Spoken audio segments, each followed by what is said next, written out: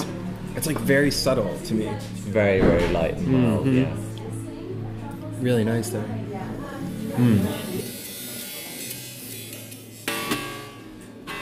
Taste is a process of discovery that breaks neatly into three parts. First is ignorance. Second is education or experience. So can you just run through again what you were saying earlier, like about taste comparisons and how, it's not that there's actually like raspberry jam in the coffee. No, exactly. No, I think our taste perception is all based on experience. I think that for people that come in and hear us talking about flavors and aromas, and we're discussing toast and honey and red berries and jasmine, there is no jasmine, there is no honey, there is no raspberry in this cup at all.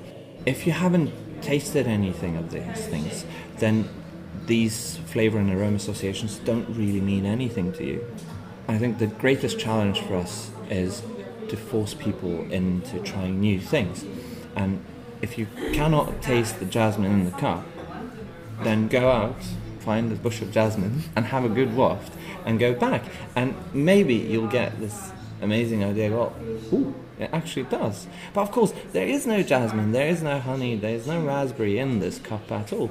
But they're all based on flavor experience or aroma experiences that we had before. There's always this balance point between complexity and strength. So I think the great challenge for us all is to challenge ourselves to try new things. We're all basing our perception on something on previous experience. The third phase of taste discovery is sweet bliss. I've learned there is great reward in developing a vocabulary for taste. For me, the process started by masking instant coffee with milk and sugar and has evolved into a single origin long black. I can't wait to taste where it takes me next.